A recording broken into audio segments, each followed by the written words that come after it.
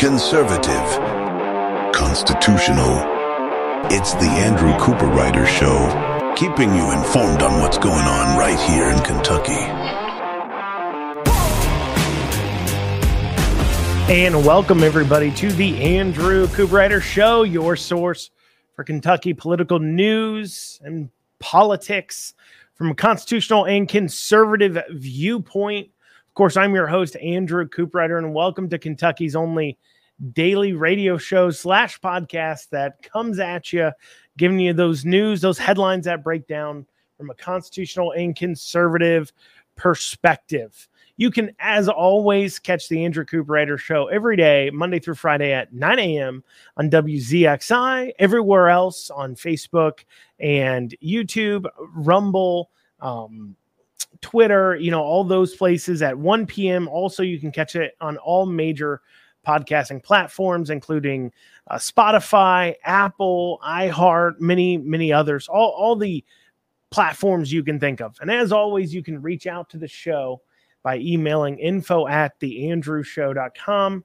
Once again, that's info@theandrewshow.com. I thank you all so much for joining us. And without further ado, let's dig into it. Yesterday I was talking about how our Kentucky state legislature has a problem with just spending too much money. That's all they do, seemingly, is spend money, spend more and more, despite us having a conservative majority. Our budgets just go up every year. And in that story, I talked about how they were doing a remodeling of the House chambers, doing an updating to it. And they were spending nearly $250 million, $250 million to do it. And in that process, they decided that it would be super duper uber wise for them to build a temporary chamber, because for some reason, even though they're only in session for 30 days, need that chamber for exactly 30 days. They can't seem to be able to work that around the construction schedule. They can't find a tent. They can't find a gymnasium floor. They can't find another room to hold the business in. They have to do it there in a chamber, so that way a new chamber must be built for those 30 days. Ridiculous, I know, and many of us obviously up in arms. But I started actually wondering about that cost, $250 million, $250 million. And I was reminded, the Capitol itself, including the Capitol building and the grounds and landscaping around it, at the time it was completed in, 1902, 3 or so, it cost $2 million, which in modern times, adjusted for inflation, would be right around 178 million-ish. If you're to adjust for inflation, 178 million-ish cost-wise. And then the annex, which was built in 1952, well, that cost $6 million to build, which, adjusted for inflation, would be about $100 million in today's money. So we've got the entire annex building, $100 million. You have the entire Capitol building, $178 million. That brings the grand total to $278 million-ish or so, is what our entire Capitol building costs to build in an annex, costs to build in today's money. But yet, they're renovating the grounds there. They're renovating the property. And just for the House chamber portion alone, for some reason, our legislature has saw fit to spend $250 million on it. Way too much money, in my humble opinion, based upon what you spent to build the place initially. I certainly have my concerns. Also, I wanted to touch on, I know once again last week I touched on this about voter turnout and the election that occurred. I felt it was worthwhile to talk about this again, mainly because on my social media there, on my Facebook, on yesterday's show, there's some comments from some people talking about how, clearly Beshear must have cheated. There's no way the Attorney General got, and of course this stuff was started by some of these election questioners. I'm not going to call them deniers. I'm not denying an election took place. And, I myself concerned about election integrity. I've talked about obviously issues I have concern with in the 2020 election. But in this most recent election, the go-to for many people is that, of course, it has to have been stolen, because that is the easier thing to come to than to figure out what really happened there. And amongst that, these claims that it must be stolen, the evidence they point to, which is really just feelings because it's not factual, is that there's no way, and this is what someone said, a Republican voted for a Republican and attorney general and then a Democrat governor. I call BS. Now, first off, there has to be, just by sheer chances, definitely voters that fell into that category. But as I've said time and time again, it is a big assumption, and this is the problem. See, everybody's looking at that 60% of the vote that the attorney general got, and then the 45% of the vote that Cameron got, and sit there and say, why did all these Republicans not vote for Cameron? But that assumes that it was Republicans who didn't vote for Cameron and not Democrats who down ticket didn't vote for the Republicans. And I covered this at length, but we do have a little bit more data. One of those pieces of data kind of point to what I'm talking about here is that in last week's election, it looks like 80% of those who voted for Joe Biden in 2020 turned out to vote, but only 50% of Trump voters turned out to vote. And I've said time and time again that I believe that it wasn't Republicans, once again, voting down ticket Republican, up ticket Bashir. It was Democrats voting Bashir, then down ticket Republican. And so I mentioned this in the comments, and of course, they say that these people don't exist, that Democrats have told us they'd never vote for a Republican. But, don't confuse your liberal neighbor in urban areas for your all Democrats that there are out there. And don't confuse the far left crazies marching in the street for actual terrorist organizations as those who represent all Democrats in the state. See, anybody who's traveled the state at length, and something I've done politically, obviously running for state treasurer, that there are large amounts of rural voters that vote for Republicans but are registered Democrats. In fact, you have entire counties where registration will be 35% Republican, the rest Democrat, and yet they have a Republican judge executive, Republican magistrates, Republican sheriffs in situations. They have Republicans in those positions all the time. And that is because, and this is what you have to understand, is that the Democrat Party is so far left that even people who they themselves are registered Democrats don't hold them in very high regard and don't find them to be very, very convincing to vote for. But why is it so important that I touch this? Why is it important to me that you understand this?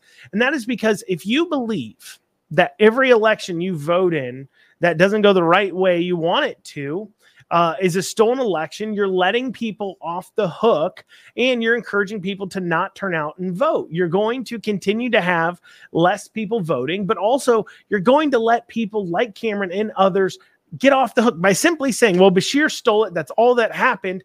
You're ignoring the fact that Cameron had a terrible campaign. You're ignoring the fact that, people like Terry Carmack and Scott Jennings are horrible at advising in difficult races. They only know how to win races that don't get very much attention, or races where you have an incumbent and you can spend a lot of money. That's all they quite understand. And if we continue to let these people off the hook, if we let the fact that this campaign, the Cameron campaign, was awfully run and had been from the start, and we let that be the conversation, well, nothing will change. We won't get better candidates. We won't get people who message on conservative issues and then do conservative things. Now, we're going to continue to get awful candidates that continue to lose, because everybody who wants to point out that people aren't turning out to vote because you're not inspiring them, those people, well, they get drowned out, and those excuses get demolished when people get to claim it was just obviously election theft. Now, do weird things happen in elections all the time? Absolutely.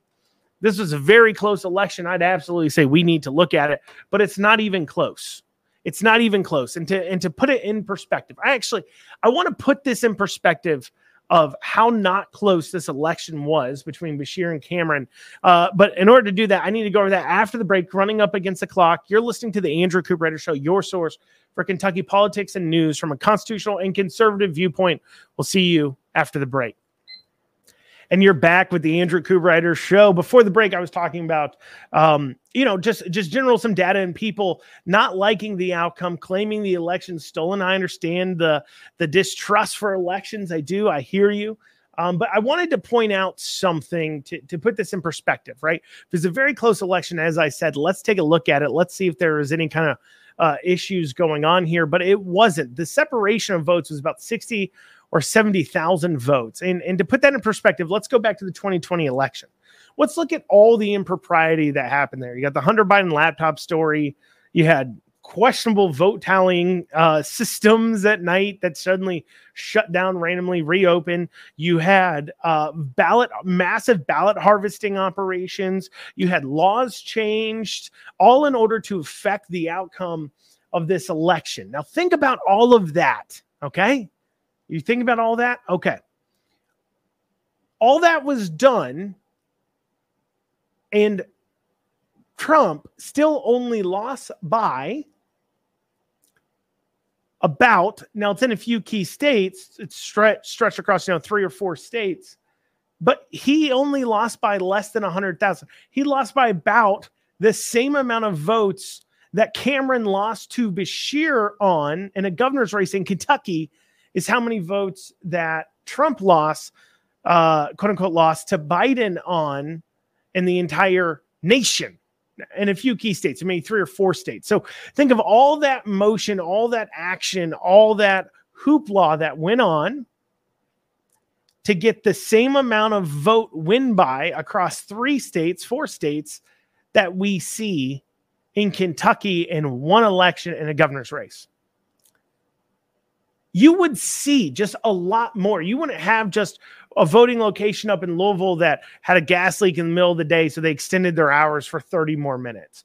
You wouldn't see another location in Louisville that, well, it is Louisville, so, of course, they got a crime problem, and due to unsafe situation, due to crime ongoing problem there, police involvement, they had to shut down a voting location, extend voting for 30 minutes on a safety lockdown.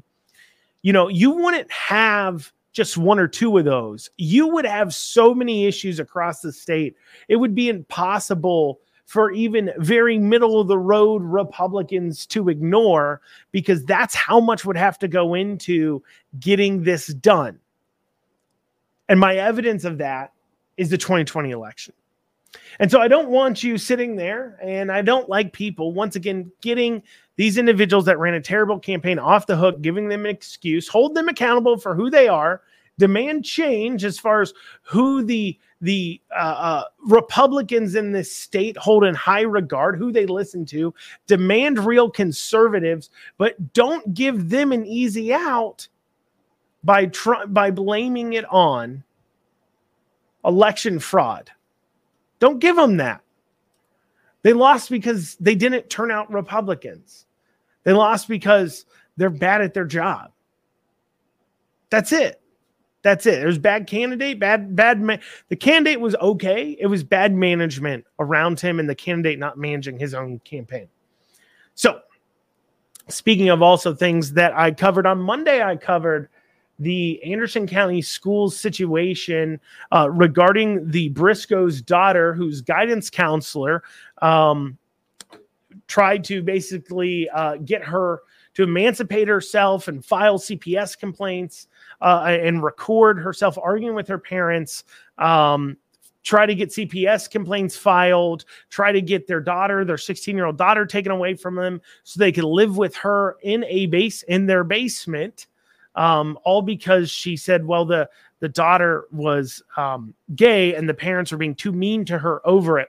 Well, there was a school board meeting in Anderson County where it went over even fire marshal allowances they had to spill out into the outside of the meeting in order to hold everybody there.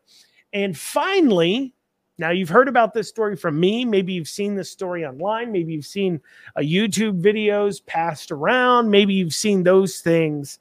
But what you haven't seen is a major news station covering it. Well, we do finally have a news station covering it. We had WKYT with their top story.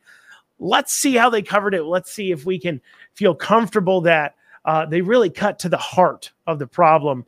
Let's watch. Hundreds of people filled the Anderson County School Board meeting. They're calling for action against a high school employee. The family of a student alleges the high school employee had an inappropriate relationship with their daughter, who was a junior at the time. The easy move is to sweep this under the rug. The families of this community, obviously, are asking you to be courageous, to step up as our representatives and do the right thing. Brown and Stacy Briscoe say they learned about what they call an inappropriate relationship between their daughter and a high school employee. They say their daughter sought counseling and later began to text and eventually move in for a period of time with the school employee. Briscoe says after finding texts between his daughter and the employee, they reported them to the school district, but say no action was ever taken. The district's attorney says they cannot comment on ongoing personnel matters. The process is not set up for any of you all to leave tonight with the satisfaction of what I think a lot of you have on your mind, because the board can't take action. Hundreds of community members came to Monday night's meeting, asking the board to address these allegations, expressing their anger and frustration as the meeting became heated several times throughout.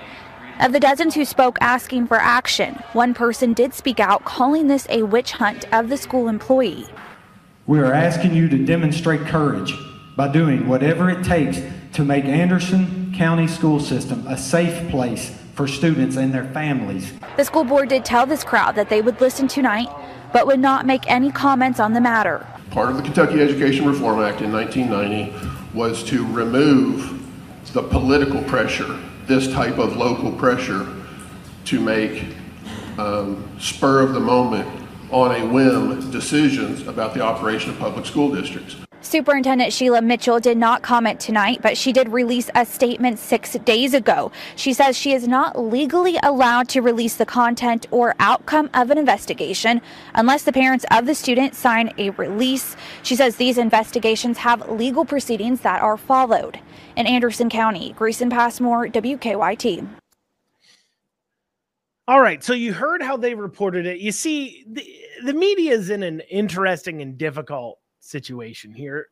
For the last year or so, they have reported on Senate Bill 150, and a bill that addresses grooming and the LGBTQ crazy gender theory, sex theory processes being pushed onto children in our K through 12 schools. And a part of that reporting, stations like WKYT and others have really bought into this idea that that wasn't happening in the schools. They would regularly seek out and find anybody they could to claim this simply wasn't happening in Kentucky schools. They need it not to happen in the schools, because if it was happening in the schools, well, then that would require them to be honest and report the fact that, well, Senate Bill 150 was needed, and that goes against their personal beliefs. Maybe not the beliefs of the reporters, I don't know, but at least the beliefs of those running the stations. They don't want to see bills like that pass. They like to run cover for this liberal agenda. So they now have a situation with a guidance counselor taking a daughter against the parents' wishes, having her see the girl that she was, quote unquote, engaged in a possibly gay relationship with, despite the parents saying, hey, look, you're not to be dating, bringing her around there. You all maybe remember the story once again from Monday, and doing that type of behavior and undermining the parents and texting over hundreds of text messages with the daughter outside of school hours, dozens of phone calls outside of school hours with the daughter, all about trying to get her away from her parents. But WKYT can't report upon that. Instead, what did they say? They said what the parents call an inappropriate relationship. Now, nowhere in that reporting did the words come out that their daughter was engaged in, the guidance counselor was pushing their daughter towards a gay relationship. It didn't really cover anything. You could listen to that story And you could think maybe they were engaged in a sexual relationship with the daughter. Maybe they were just engaged in some kind of, inappropriate relationship in the sense of they were talking and grooming in that way. Were they engaged in a relationship where it was just too friendly? What's the details here? They don't tell you. They can't tell you. You can tell by how they covered it. They can't be honest. They can't be honest at all. In fact, even when you read their article, the way they kind of framed that, you heard them in there, they framed up there was one person who spoke out saying that this was a witch hunt. Everybody else, of course, was like, hey, you need to do something about this, guidance counselor. You need to address this problem. And so when they said that, they said there was one person who, out of the dozens who spoke asking for action, one person did speak out, calling this a witch hunt of the school employee. Then immediately they cut to Brad Briscoe, the daughter's father, making a statement that sounds like it came out of the one person, possibly, if you aren't paying heavy attention. In fact, when they wrote the article, this is that accompanies the video. This is what the article says. Of the dozens who spoke asking for action, one person did speak out, calling this a witch hunt of the school employee. We're asking you to demonstrate courage by doing whatever it takes to make Anderson County a safe place for students and their families, Briscoe said.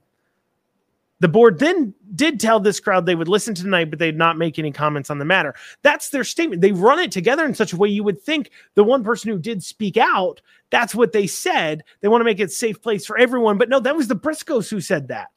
They mentioned someone speaking out. They don't ever tell you what that person says. They don't show you video of that person saying anything. They do show you video right after that of Briscoe saying something that if you want somebody to call this a witch hunt and be speaking out against it, that is what you would want them to say, almost like they're on purpose trying to confuse you. Well, we have seen some forward and positive momentum to this issue going on at Raceland Worthington School that we could be seeing in our state legislature. We'll have that after this short break. You're listening to the Andrew Cooperrider Show, your source for Kentucky politics. We'll be back right after this short break.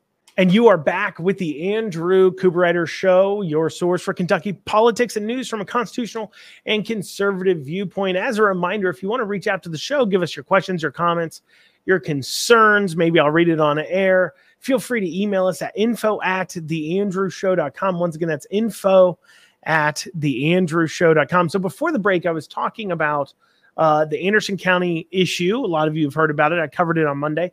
They had their school board meeting. Well, obviously WKYT, first person actually covered it without giving you a whole lot of information. Well, we are seeing, though, what could be some possibility of forward momentum out of our state legislature. Since I covered that story, I've talked to a few legislators, and there is some support for a bill to go ahead and address this issue as well as the issue going on at the Raceland Worthington School. Some of you may remember me telling you all about that. There was a situation there of reportedly a teacher grooming young girls as they were freshmen in high school. So then that way, as soon as they graduated high school and were over 18, he could then engage in a sexual relationship with them, something that is awful and disgusting, but not technically illegal. And what that problem and this problem here that the Briscoes are dealing with in Anderson County have in common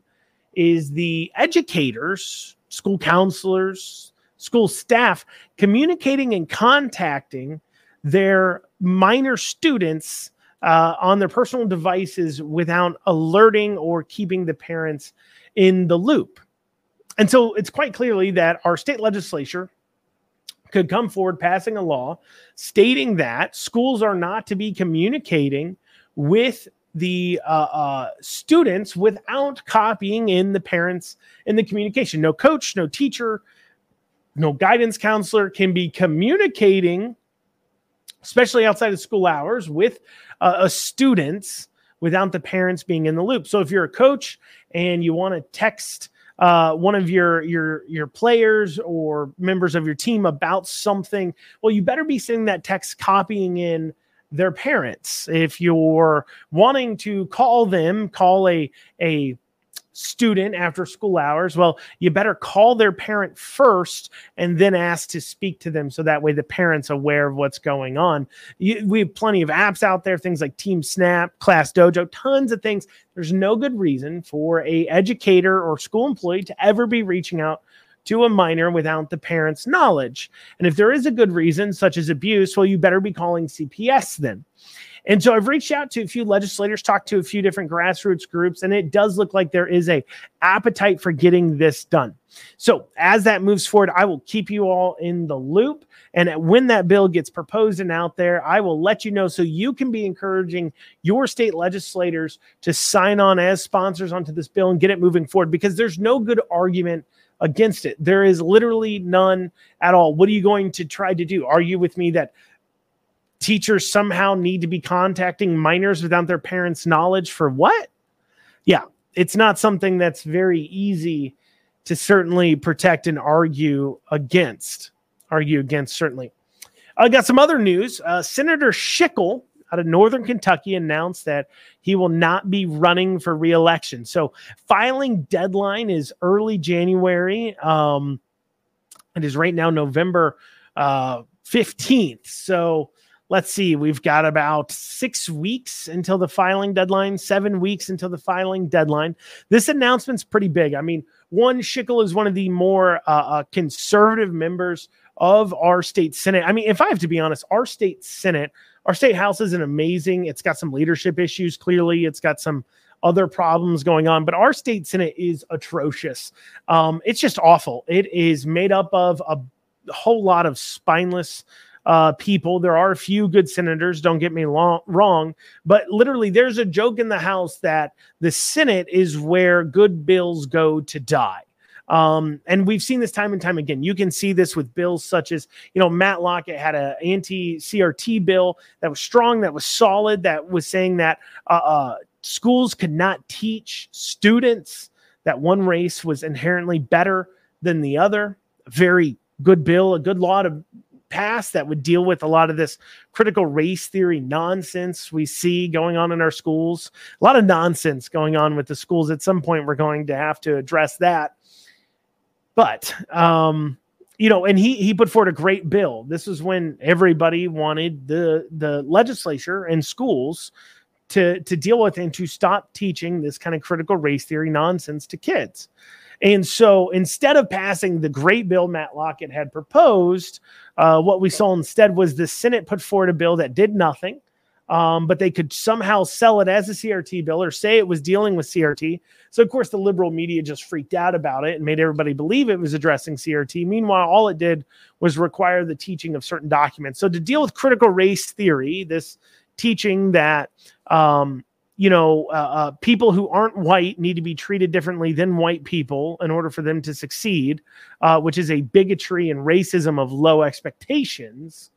So instead of just outright outlawing that kind of teaching, that's what Matt Lockett's bill would have done. The Senate decided to go ahead and just pass a law that said you had to teach certain historical documents such as the Gettysburg Address, the Magna Carta, other documents and items that, quite frankly, I thought were already taught in schools. Shows how much I know, but I think they actually already were. It was just to illustrate how little that the bill actually did, but yet it was paraded out there as a critical race theory bill, paraded out there by, of course, those who want to do nothing and get away with it. Now, why did they do this? Why were they so determined to get away with nothing and do nothing?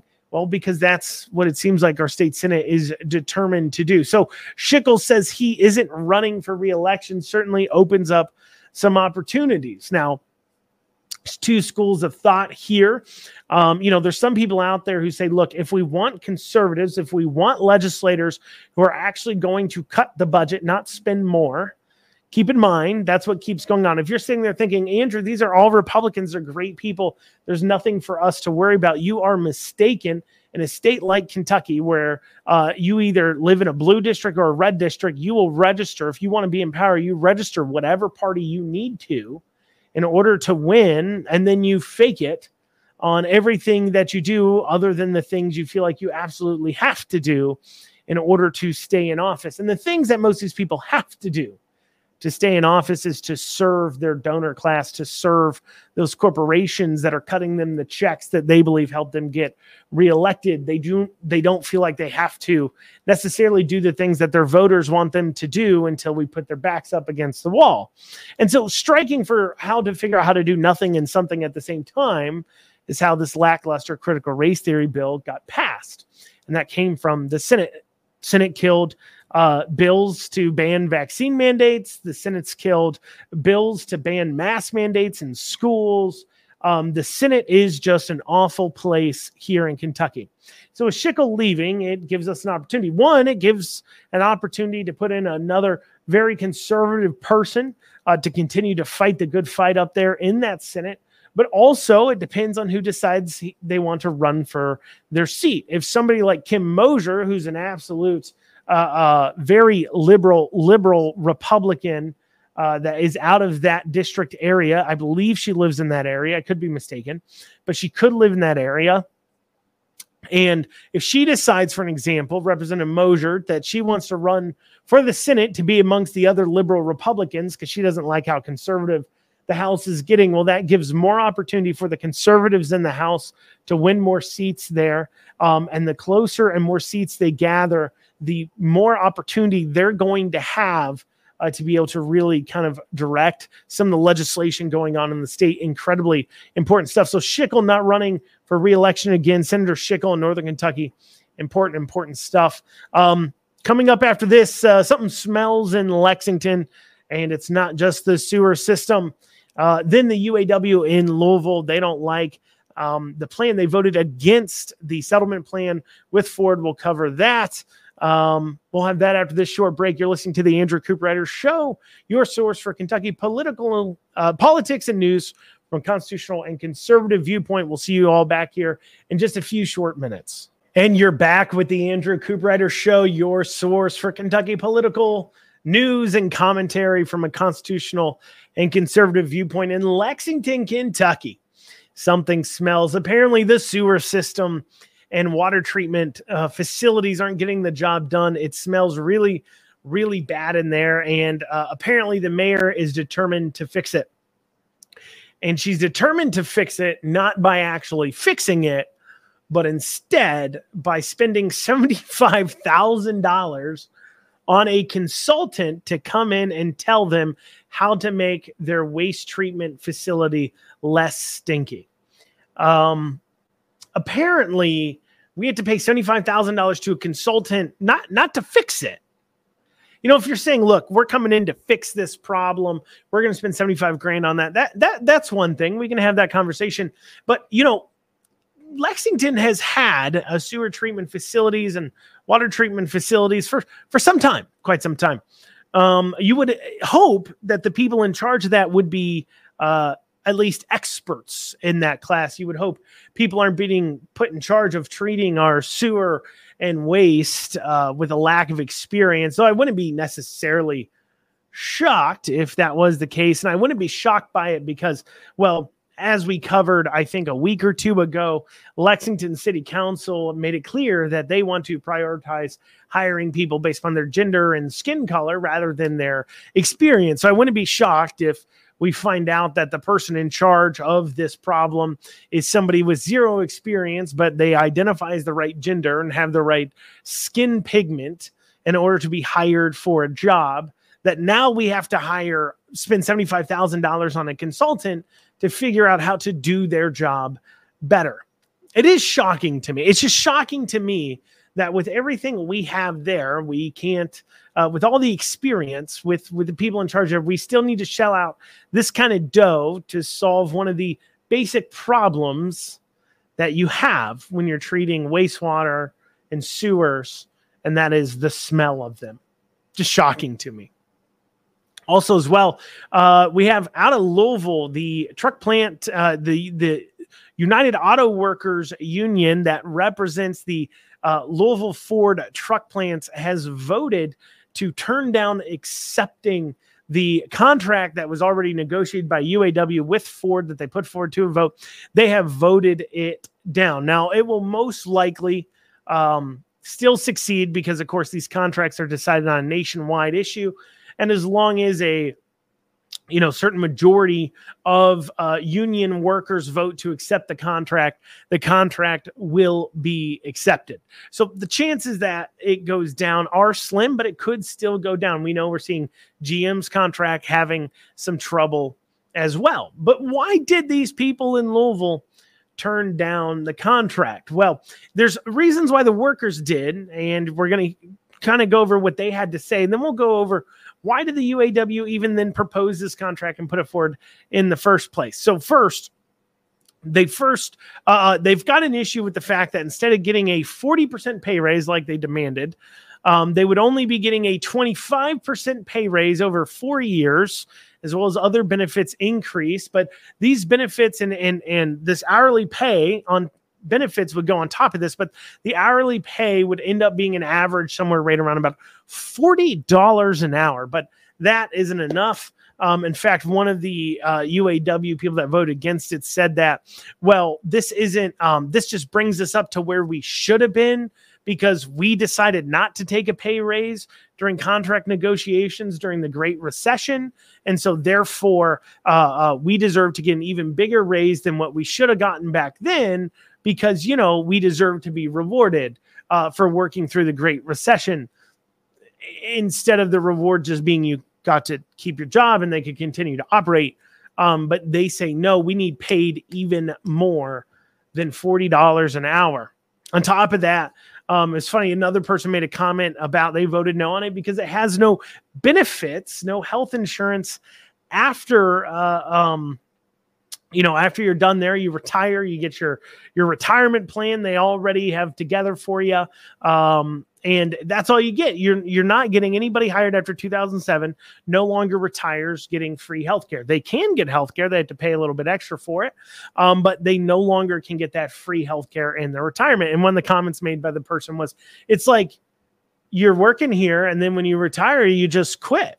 That's literally what he said. It's like you just quit. Yeah, that's what happens. I mean, you do get a retirement. But yeah, generally speaking, when you leave a company, you no longer work for that company and the company doesn't typically continue to compensate you, but whatever. My point about this though, is these UAW workers are just, obviously the majority of them are upset over this contract, but I called this from the very beginning. I said it right here on this show. I said the UAW leadership, the auto workers unions leadership, they really only wanted one thing. They knew 40% raises were untenable. They knew that in actuality, Ford didn't have the money for those 40% raises. And even now we're going to see a massive increase, of course, in vehicle prices, most likely due to this. They already knew they didn't have it. Instead, what they wanted really was for them to guarantee that the battery plants would be unionized. I covered this ad nauseum at length in episodes talking about the battery plant and the unionization process that the Auto Workers Union is trying to get at the battery plant and why this spells so much disaster for Ford into the future, because it means Ford couldn't compete with non-unionized shops like Tesla. And so they want to make sure that those electric vehicle plants are unionized. That's all the union wanted. Because, of course, they want power and they want to be in control. And if Ford has plants that aren't unionized, well, that's a threat to them. So that's what they really wanted. And so they knew they wouldn't negotiate any of the 40%, any of the compensation package until Ford first said okay to that. Then they said they'd be willing to negotiate on the rest of it. I'm saying then they said it. It's not like I necessarily know. I wasn't in the room. I just called it at the time. That is what's really going on here. They are putting untenable options on the table to force them to unionize their electric vehicle battery plants. And what does this mean to us, the consumer? So maybe you agree with unions, and that's okay that you think that way, but you have to understand that these costs get passed on to the consumer. Ford, before this, was only making a 2.4% net profit, and this will just further cut into that. And it's hard for them to continue to operate at those levels and stay above water. In fact, a lot of the reasons why some of the other shops went underwater was because of their high union compensation contracts. And so this will obviously gets passed on to the consumer. And that's what results in things like this. Toyota is offering a baseline, no frills, brand new truck for $10,000 in economically disadvantaged countries. So basically, Toyota has found a way to make a truck for $10,000 brand new. I mean, keep in mind, the cheapest vehicle brand new here in the United States is over $20,000. And that's not a truck, that's a car. Meanwhile, Toyota can make brand new trucks in other places for 10 grand.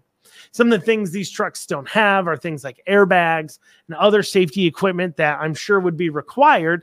But even throwing that in there, even if that made the truck now cost, let's say $12,000 or so, it still could never be built in America because it's the labor costs. The labor costs drive it up significantly higher. And then that leaves the rest of us, the consumer, having to pay for it. And, normally, obviously, you pay for a company to deliver you a service. No real complaint there. That's just what happens. But right now, what we're seeing in vehicles is particularly egregious. We're seeing skyrocketing prices. New trucks are $60,000, the amount you would pay, 10 years ago for something like a Nissan GTR or a high-end sports car like that is now what you're paying for a pretty basic run-of-the-mill truck. And these types of decisions are just going to continue to jack up those prices. And in turn, like we said, we see the UAW there in Louisville voting this down. It will never be enough for them either. They'll always want more. There's always some way they're not being fairly compensated. And like I said, maybe you like unions. I don't mind unions particularly.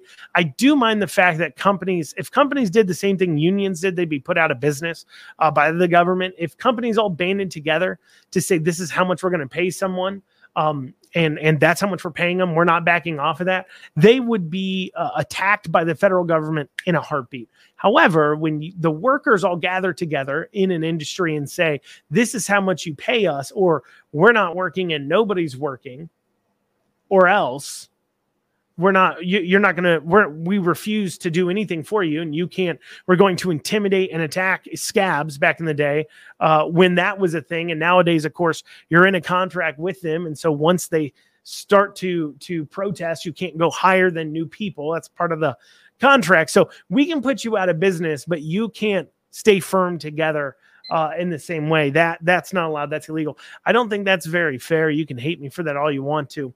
But just doesn't seem right. Anyways, well, that's what we have time for today on the Andrew Cooper Show. I thank you all so much for joining us. We'll see you back here tomorrow at 9 a.m. And otherwise, have a great rest of your day, and we'll see you here very shortly.